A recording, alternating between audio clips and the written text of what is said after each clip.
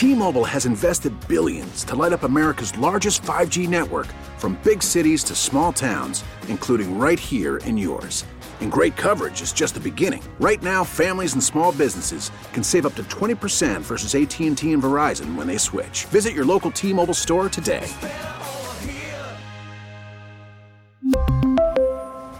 Plan savings with 3 lines of T-Mobile Essentials versus comparable available plans. Plan features and taxes and fees may vary.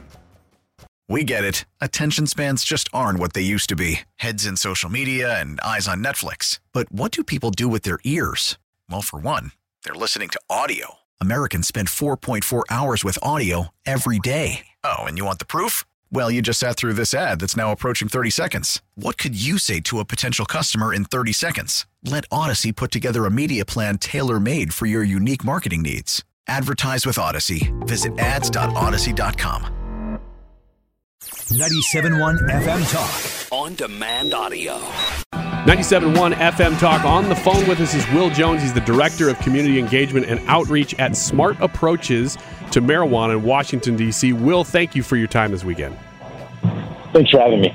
So let's talk about Missouri's amendment to allow marijuana to be legal in Missouri.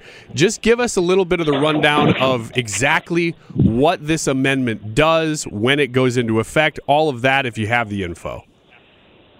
Yeah, so the amendment, essentially down the road, there's going to be some finer details that have to be worked out legislatively, but it's going to allow for the recreational use, sale, and use of marijuana. And as an organization, that's something that we have pushed back against in, not just in Missouri, but other places where legalization is being pushed, because we really see some negative public health impacts from legalization and commercialization when we're looking at places like Colorado, Oregon, Washington State, California, Massachusetts, and other places.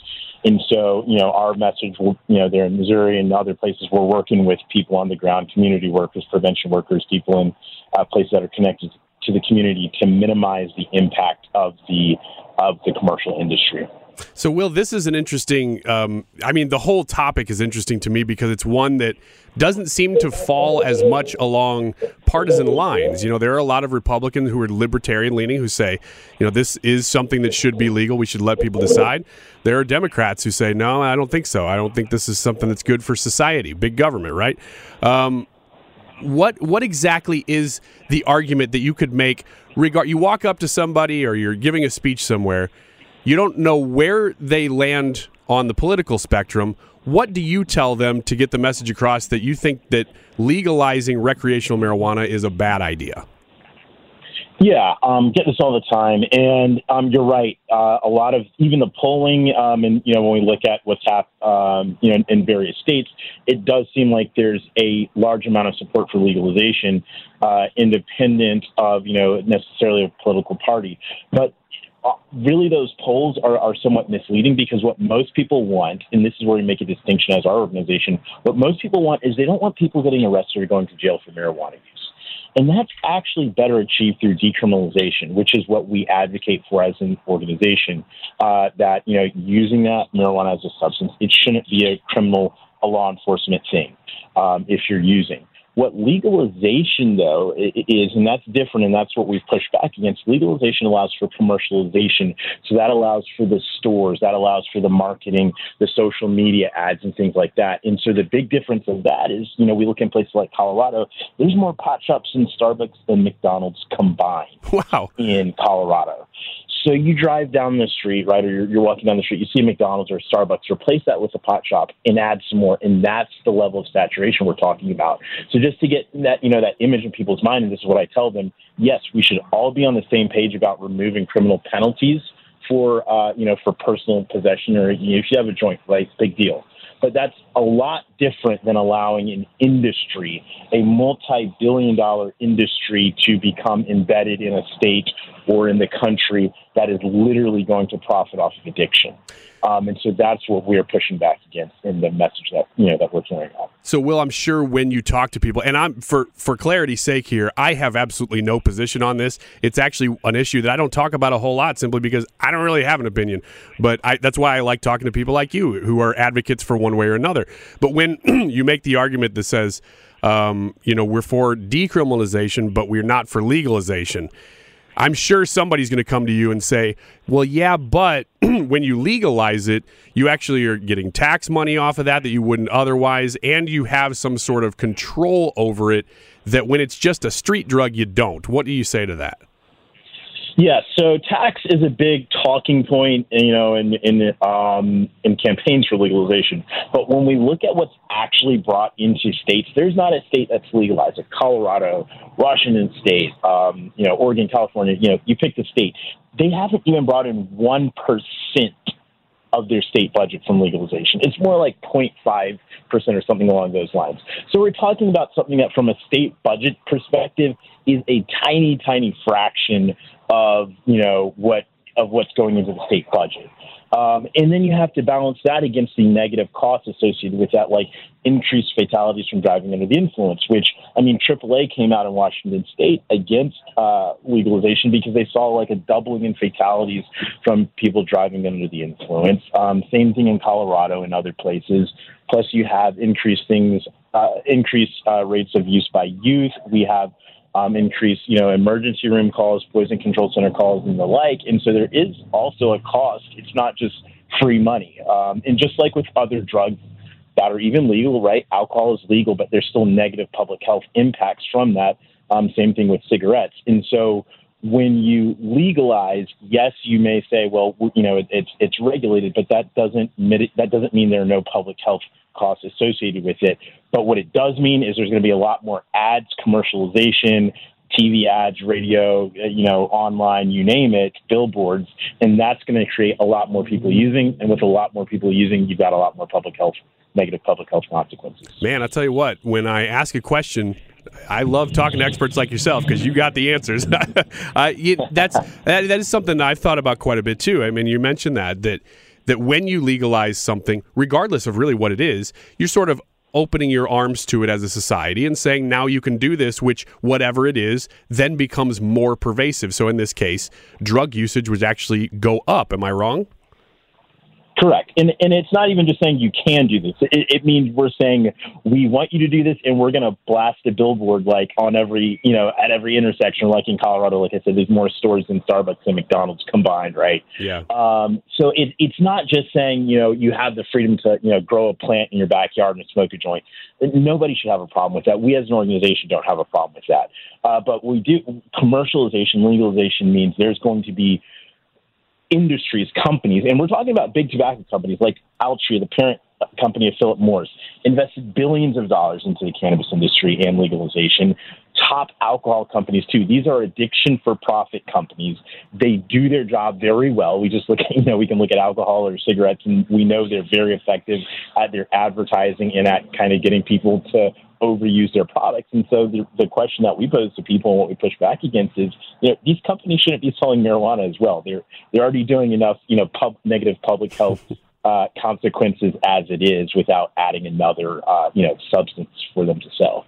We're talking with Will Jones this weekend. He is the Director of Community Engagement and Outreach at Smart Approaches to Marijuana in Washington, D.C. So looking across the country, of course, we've talked about Missouri, and now it's going to be legal in Missouri.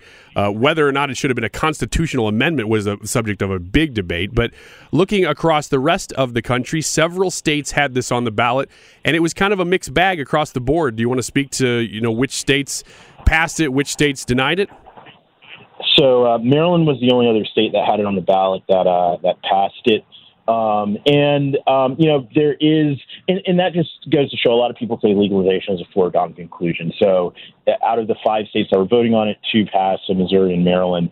So it's not like a guaranteed thing or a foregone conclusion. And I think what we're seeing is, as time goes on, I think more of the truth of what happens when you commercialize this is going to come out. And again, no one is advocating, at our organization, we're not advocating against, saying people should get arrested or go to jail for using, for smoking a joint, right? That's not what this is about. This is, should we allow big tobacco companies, alcohol companies, and the like to market marijuana? And, our slogan as an organization is preventing another big tobacco.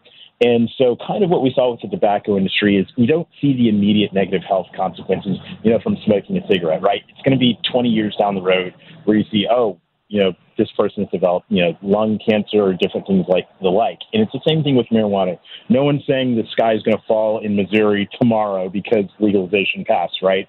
But you've got to ask the question, what is the long-term consequences of an industry that profits off of addiction and off of people using as much as possible? And that comes out kind of down the road. And so as time passes, though, and we're able to pull more data from places like Colorado, Oregon and other places, we are able to see more of a connection to the negative public health costs. And I think that's why we saw just 2 out of the 5 states that had it on the ballot this year, 2 out of 5 passed.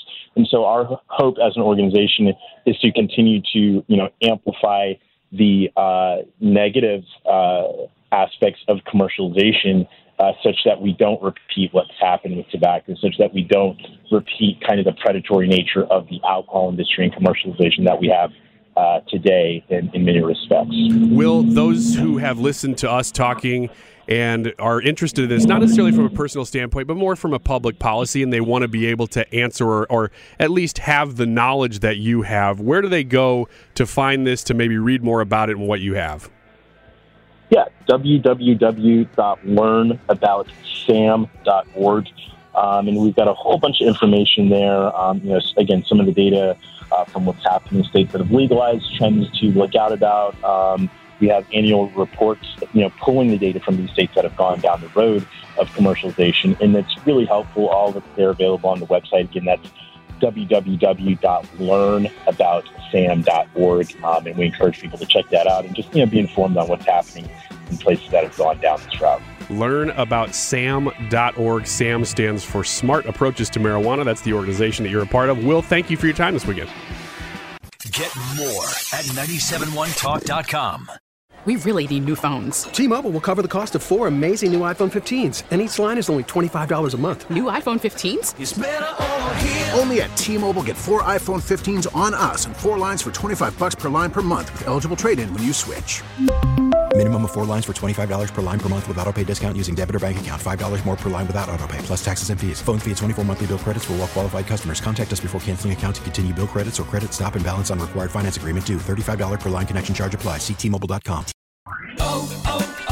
O'Reilly. Protect your vehicle's engine with a full synthetic oil change and save with Mobil 1 at O'Reilly Auto Parts. Purchase 5 quarts of Mobil 1 full synthetic motor oil and receive a $10 O'Reilly gift card after rebate. See store for details. With your Mobil 1 purchase, you'll also receive 2 times points during O Rewards Bonus Points Month at O'Reilly Auto Parts.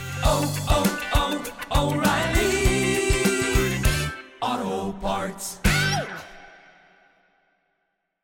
We get it. Attention spans just aren't what they used to be. Heads in social media and eyes on Netflix. But what do people do with their ears? Well, for one, they're listening to audio. Americans spend 4.4 hours with audio every day. Oh, and you want the proof? Well, you just sat through this ad that's now approaching 30 seconds. What could you say to a potential customer in 30 seconds? Let Odyssey put together a media plan tailor-made for your unique marketing needs. Advertise with Odyssey. Visit ads.odyssey.com.